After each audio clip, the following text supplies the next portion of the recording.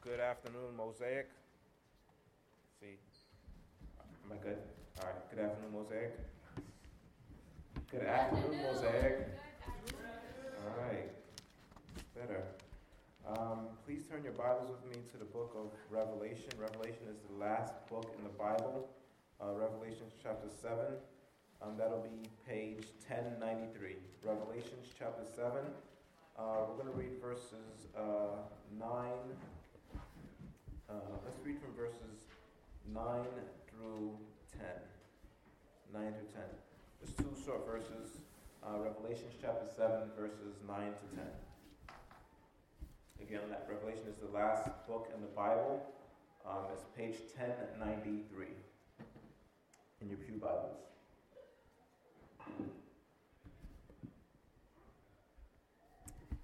After this, I looked, and there was a vast multitude from every nation, tribe, people, language, which no one could number, standing before the throne and before the Lamb. They were clothed in white robes with palm branches in their hand, and they cried out in a loud voice, Salvation belongs to our God, who is seated on the throne, and to the Lamb. The word of the Lord. Let's pray. Heavenly Father, thank you so much for your word that brings forth conviction, your word that brings light. We ask that you would please grant us at this moment or during this time just fresh revelation from your word, this fresh outpouring from your spirit, that we would be able to live in obedience in accordance to your word. Father, I pray for myself. I ask that you would please use me for your glory. Allow the words that come out my mouth, Lord, that they would be truth. And Lord, I pray for the hearts of our hearers, and that they would respond in faith in Jesus Christ. We ask these things in your Son Jesus' name we pray. Amen. Amen. I feel like my mic sounds weird. Should I just... Am I good? Yeah? You good? All right. One of the things that I know that a lot of us, whenever we have conversations with our unbelieving friends, one of the things that come up, one of the conversations that come up, no doubt, is the issue of Christians not being modern enough, Christians needing to, the Bible needs to be updated, basically, and usually it's related to current issues, hot topic issues such as gay marriage.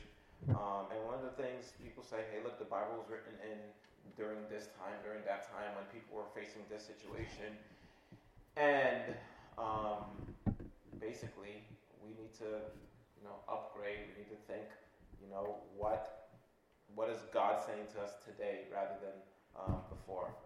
And, that position is problematic because we know that we believe in a God who is eternal, a God who doesn't change his mind, a God who says what is A, what's B is B. And another thing that I've considered is the Bible has always, and one of the things that people say is they would say something like, the Bible was always used to justify things such as racism, right? Have you ever heard of that? Right, the Bible was used to justify things such as racism. I see, a lot of us nodding our heads, yes. But if you really look at the Bible, if any serious reader of the Bible would know that if anybody were to use the Bible to justify racism, then they're completely mishandling God's word. Okay? Like, if anyone would ever use God's word to justify something like racism, they would either they were completely ignorant of the Bible, or they completely, on purpose, they twisted God's word to fit their own agenda. I'm going to read a few passages for you, just so that you can see that from the beginning, right? From the beginning, God's word had a lot of things to say about race. If you look at Deuteronomy chapter 10, verse 19, you could, you can turn there if you want. You can just hear along.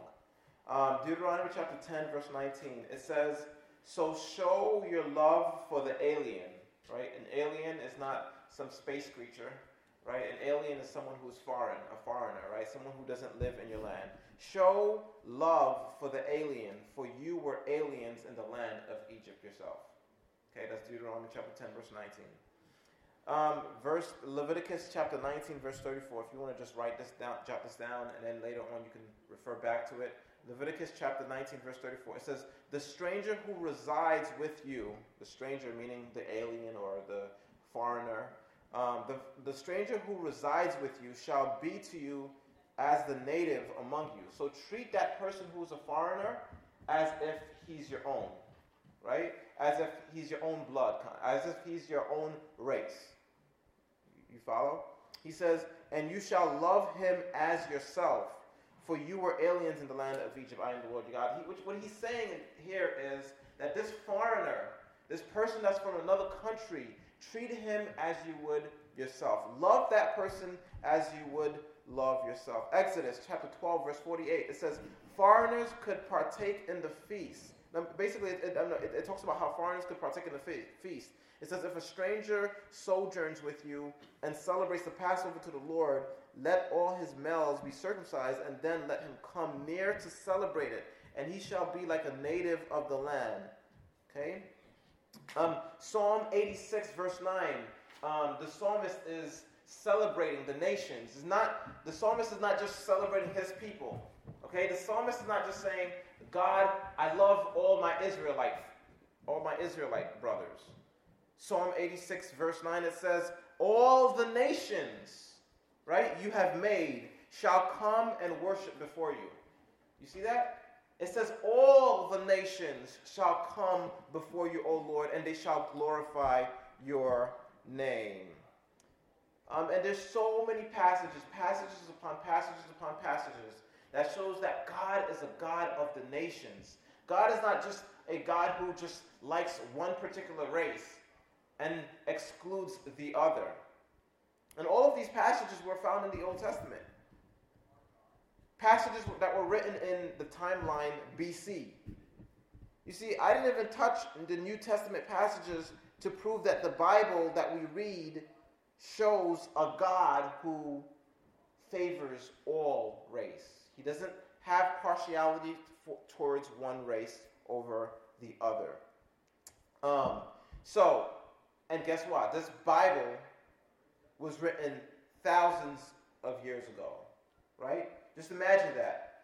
The people who would use the Bible to justify racism, they would use that Bible, that same Bible that spoke of those passages that we need to treat sojourners as we would ourselves. You see, the people that would always use the Bible to justify their racist deeds, they would do so on no basis, at least no scriptural basis. Do you follow? So the Bible has always taught that God, that we ought to treat one another, no matter what our ethnic background is. We ought to treat one another with love and respect. Our passage today is found in the book of Revelation. We already read the passage. And I just want to say a few things, just a couple things about this particular book, Revelation. How many people have read Revelation before? Not in its entirety necessarily, but just read at least parts of it. Okay, so a few of us. So many of you would know, and if you haven't read Revelation, you would know that Revelation is a different kind of book. It's not the same as, say, Galatians or Peter. Revelation is a kind of literature. The book of Revelation is written as a kind of literature called apocalyptic literature. Now, there are different kinds of genres, right? There's poetry. We could think of the Psalms. The Psalms is poetic, right? We could think of letters, right? We could think of Galatians or Ephesians, Philippians. Those are letters written to a particular church. Some of them are stories. We studied through Genesis, right, of the story of Abraham. There's different kinds of genres in the Bible, and this particular kind of genre is a particular kind of genre called apocalyptic literature.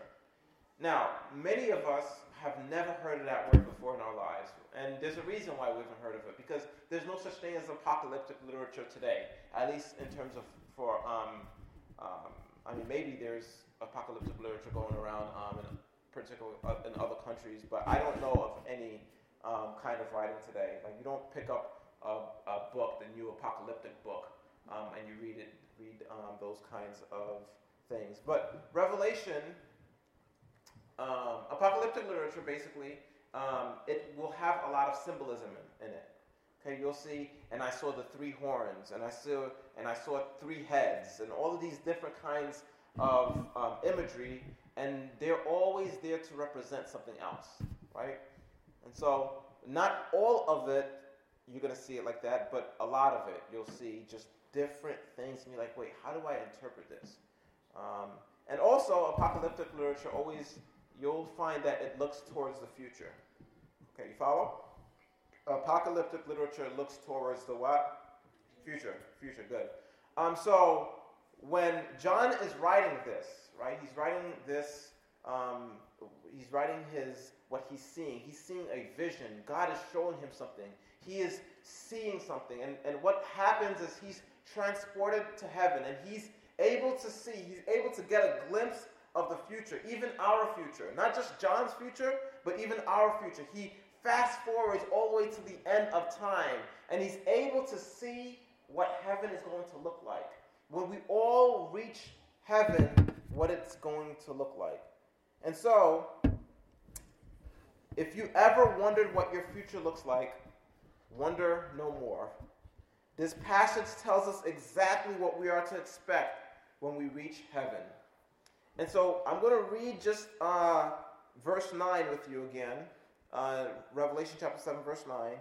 And I just want you to picture, this is John looking in the future. Okay? And let's see what he sees, and let's see how we can explore this passage for us today. It says, "After this I looked, and behold, a great multitude that no one could number, from every nation, from all tribes and peoples and languages, standing before the throne and before the Lamb, clothed in white robes with palm branches in their hand." Let's begin. It says, "After this I looked." He says, "After this I looked."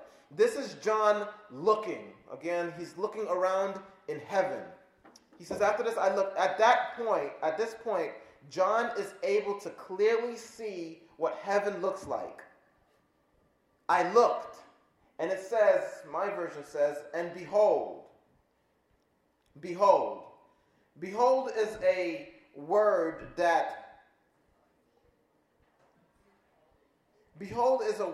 where something catches your attention. Does that make sense? As he's looking around in heaven, something grabs his attention, and he says, "Behold." And he says, a great multitude that no one could count. What John saw was a massive crowd. It was a sea of people that no one could count. Now you can imagine millions upon millions upon millions upon millions of people that John sees. And Christians, if you are a believer, then John sees you too. Because this is the future, right? And if this is the future and you're a believer, then you are in the crowd too. John sees us in this crowd. If we're believers, we're definitely there in the midst of the sea of people. But when he looks at the myriad of people there, he notices that in the crowd, that people look different from one another. That not everyone looks the same, and he wants to put emphasis on that. Now look at this. Look at what John says. In order to put emphasis on this, he uses pretty much the same word in 4 different ways. He uses the 4 different words to communicate the same thing. He uses 4 different words to communicate the same thing. He says he sees people from every nation. That's one word. What's the second one? He says all tribes. That's 2. All peoples and languages. See? All of those words are communicating the same thing. All of those words are there to communicate how multi-ethnic heaven is, or heaven will be. Now, there's probably a reason why he does that. There's probably a reason why he uses it. He could have just easily have said nation and leave it at that, or say tribe and leave it at that. But he said nation, tribe, people, language. He does it to highlight and underscore that heaven will be dominated by no single race. He wants to put emphasis on this truth. He does not want us to miss this point. Every nation, people from Russia, people from Haiti, people from Jamaica, Trinidad, Mexico, Italy, Thailand, America, Japan, every nation is represented there. He's looking around, and there are people from every nation and every tribe, all people groups, and every language, which means in heaven, we might even maintain our languages. If you speak English, maybe you'll continue to speak English in heaven. Spanish, then you'll continue to speak Spanish in heaven. I don't know. It's possible. It's possible to infer that from this passage. We don't know, but I think the main point is that God does not look to the people who speak only one particular language. Most of us believe that God's first language is English. But it's not. God is a God who looks to all people that speak all languages. And all of those people will be in heaven. That's a beautiful thing, how the gospel reaches people, that people who speak languages that you and I don't know, they understand that all it takes is to have faith in Jesus Christ, in their language, in their dialect. They understand that all it takes is to believe in Jesus Christ, and they trust in that, and they make it to heaven along with you. Imagine that. People from all tribes, they come in a way where all they have to do is believe in this Lord Jesus Christ. They don't have to understand English. They don't have to understand the gospel in the way in which we understand it. All they do is they understand this language in their particular, this gospel in their particular language. They believe, and guess what? We're going to meet with them. That is a beautiful thing. That's a beautiful thing. I love that. Now this, when it says all language, all nations, all tribes, all tongues, this doesn't mean that everyone makes it to heaven. Just because John has the vision and he sees every nation, it doesn't mean that every single person in these nations reach there. Revelation 20:15 says that there are those that will be thrown in the lake of fire.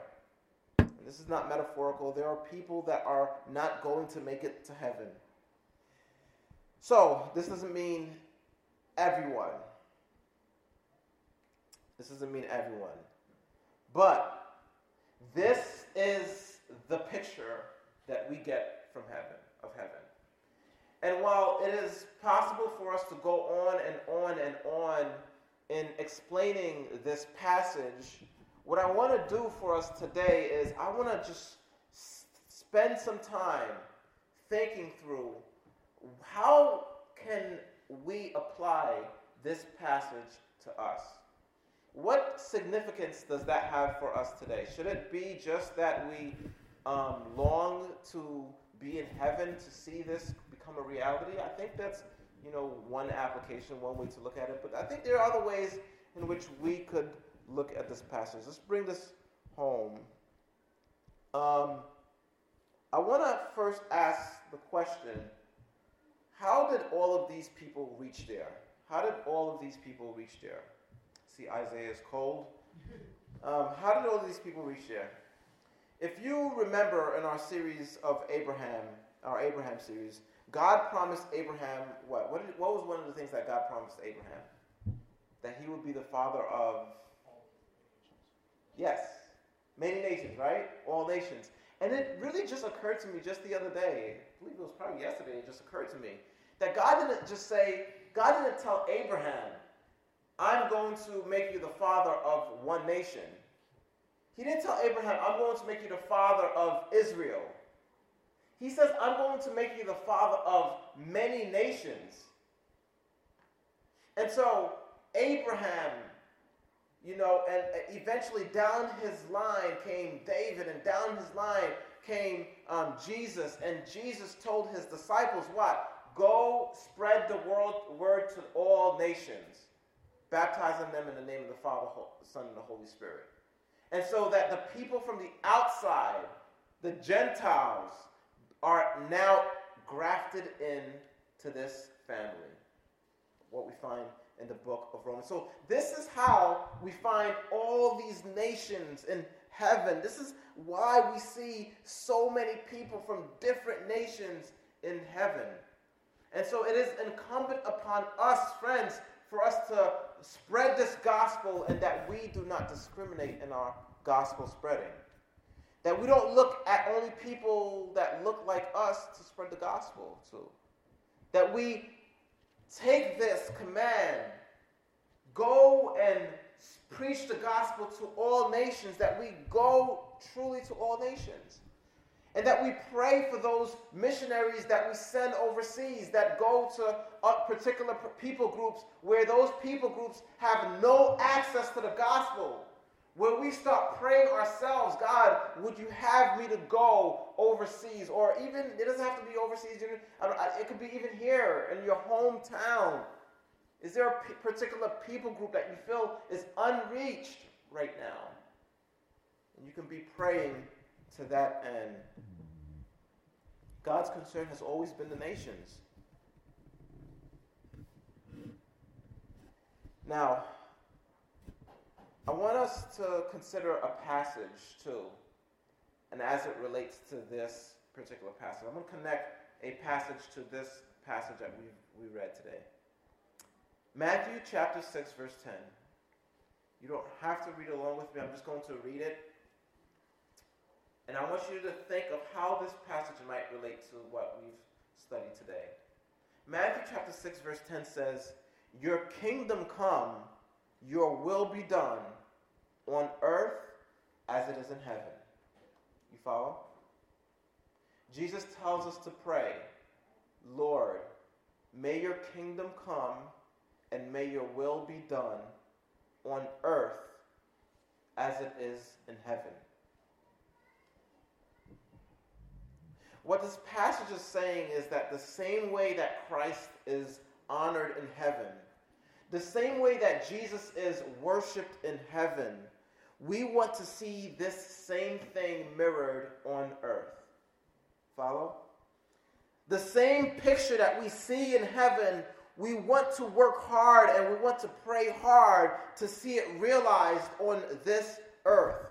So particularly as we see these different nations in heaven, let's pray, oh God, may it be so on earth as it is in heaven. Oh Lord, may it be so that we see your kingdom realized in this particular way on earth as it is in heaven, in New York City as it is in heaven, in Crown Heights as it is in heaven. Now, I want to avoid a danger here. I'm not at all suggesting that all nations should be represented here at Mosaic. That's not what I'm saying. It's not going to happen, fortunately. However, we can pray to God that the nations and the cultures represented in Crown Heights, or the diversity that we see here at Mosaic, could be a reflection of the diversity in Crown Heights. Does that make sense? The diversity that we see over here at Mosaic, it could be a reflection of the diversity that we have in Crown Heights. And on this point, I do want to give praise to God. I want to give praise to God for His grace in that we have seen many people from different cultures come through this door, right? None of, I mean, I'm just looking around us. I mean, wow. We are representing different cultures over here. We have people from different continents, just people from all over. And so we want to give praise to God for that. Not every point deserves a rebuke, or not every point deserves an admonition, right? Sometimes we just got to just sit and say, hey, God, thank you for what has already been done in us here at Mosaic. Amen?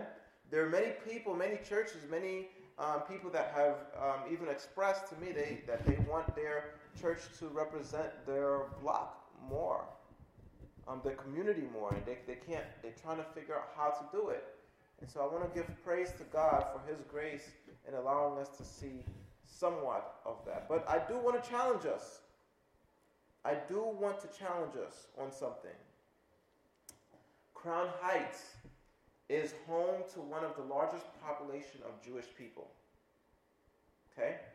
Crown Heights is home to one of the largest populations of Jewish people. And if you look around us, I don't think anyone here is Jewish. That's a mistake. And so I want us to be asking ourselves this question. Are you satisfied with the diversity that you see here at Mosaic? Don't you long to see your Jewish neighbors reached with the gospel? And as I was thinking through this, I mean, initially when I was writing the sermon, as I was preparing the sermon, I wasn't thinking particularly about Jewish people, and honestly to my shame. But as I was thinking about this passage and how it relates to us particularly, my friends, how are we doing in this respect? How are we doing in this part? Are we actively thinking of ways in which we can reach our Jewish neighbors? Are we actively figuring out ways in which we can study the culture and understand them and try our best to reach them? I understand it's difficult. I'm not saying it's not. I understand it's difficult. And for me, maybe I'm going to, ask Dan some questions. He understands the culture a lot better than I do. I mean, but we could utilize our resources. We could try to figure out ways in which we can bump heads together. We could put our heads together so we can think of particular ways where we can bless our Jewish neighbors and reach them with the gospel. And I do wonder, when we think about and talk about racial reconciliation, because that's what I was assigned to talk about today, and as we think about racial reconciliation, I wonder how many of us, the first thing that came up to our minds was, I want to reach Jewish people. Rather, the first thing usually in our minds is ourselves. We usually think, if I'm black, I usually think, I need to think about racial reconciliation as it relates to black people and white people. You usually tend to have a way in which we think of ourselves. Sometimes we don't look at the bigger picture. We don't look at everyone. And so, I want us to consider that. I want us to put that as more of a priority on our list in terms of outreach. Again, I know it's difficult. I know that at times, you want to try to do it, but you don't know what's socially acceptable, and you don't know what's not. But I feel like there are ways in which we can come together, put our heads together in the context of the missional family. When we meet together, we could think, how could we do this? How could we think through how we can reach our Jewish neighbors?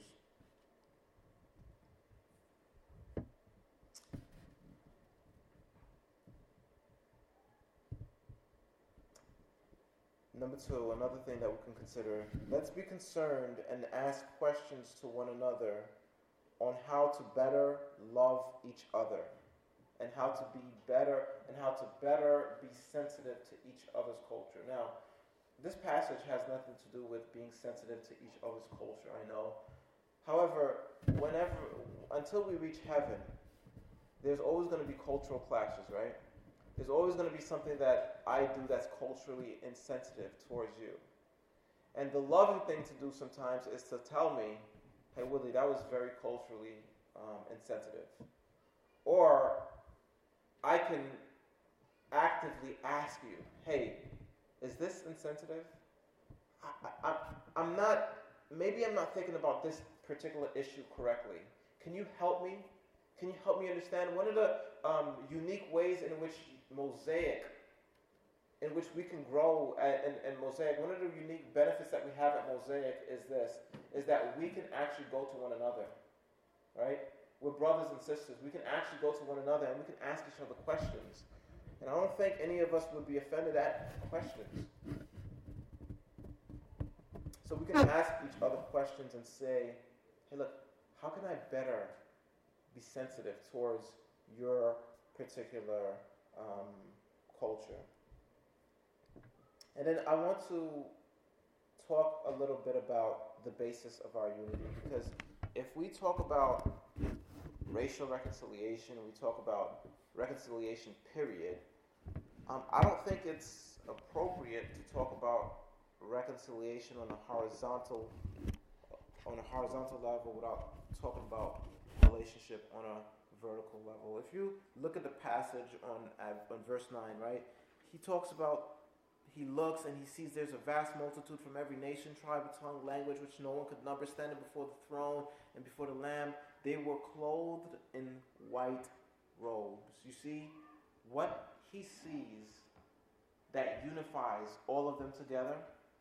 So he sees that there are a diversity of people, right? He sees that there are black people over here mixed in with white people, mixed with Asians and Hispanics, and he sees everyone together. But he says but all of them had the same kind of clothing. Okay? All of them had the same kind of clothing. And what color was their clothes? Their clothes, he says he sees them all in white clothing. So even though that they were diverse, even though there's diversity, there's also unity. You follow? Even though there was diversity, there was also unity. They all had this white robe on, this white robe representing cleansing, representing unclean, representing they have been washed, right? Representing they have been washed. Only in one way that they've been washed, and that's washed through the blood of Jesus Christ. So the thing that we all have in common as Christians is that we've all been washed by that white robe. We've all been washed by Jesus' blood. And we're all clothed in that white robe, friends. We all have that unity. And so if you are here today and you're like, man, I want to grow in unity, and I'm asking you, look, the basis of our unity is in Jesus Christ. The basis of our unity is what Jesus Christ has done for us. All other unity, friends, is superficial. All other unity will only fall short. And so I'm asking you, if you're here today, and you've not yet trusted in Jesus Christ, I want you to trust in Him.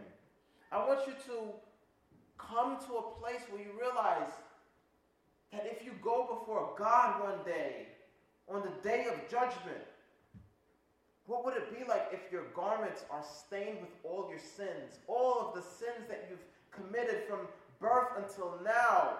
What would it look like if your garments were stained? Wouldn't you want your sins to be washed away? Then if you want that to be a reality, my friend, you need to trust in Jesus Christ, your only Savior. That is the basis of our unity. Okay? And so, implications. When we are reaching people, when we are trying to seek reconciliation and we're trying to bridge the gap between, let's just say even how many people say, we're seeing a drift in the community between the trust of the community and police officers, and we're seeing just different things. And I want you to remind yourself of the gospel message. That the one thing that can bring people together is that gospel message. And that's the most important thing, because what's most important for people is that they would have a right relationship with God, is that they would have a healthy relationship with God. And then, friends, that will naturally flow with a healthy relationship with one another. Tomorrow, many of us are going to be off from work, and we're going to be celebrating Martin Luther King Day. Well, I thought they had something Martin Luther King related. I'm sorry. We're all going to be celebrating that, and I'm reminded of. I mean, sometimes I would look at Dr. King's some of his quotes, and I'll be inspired. And I'm looking at them, and I'm like, wow.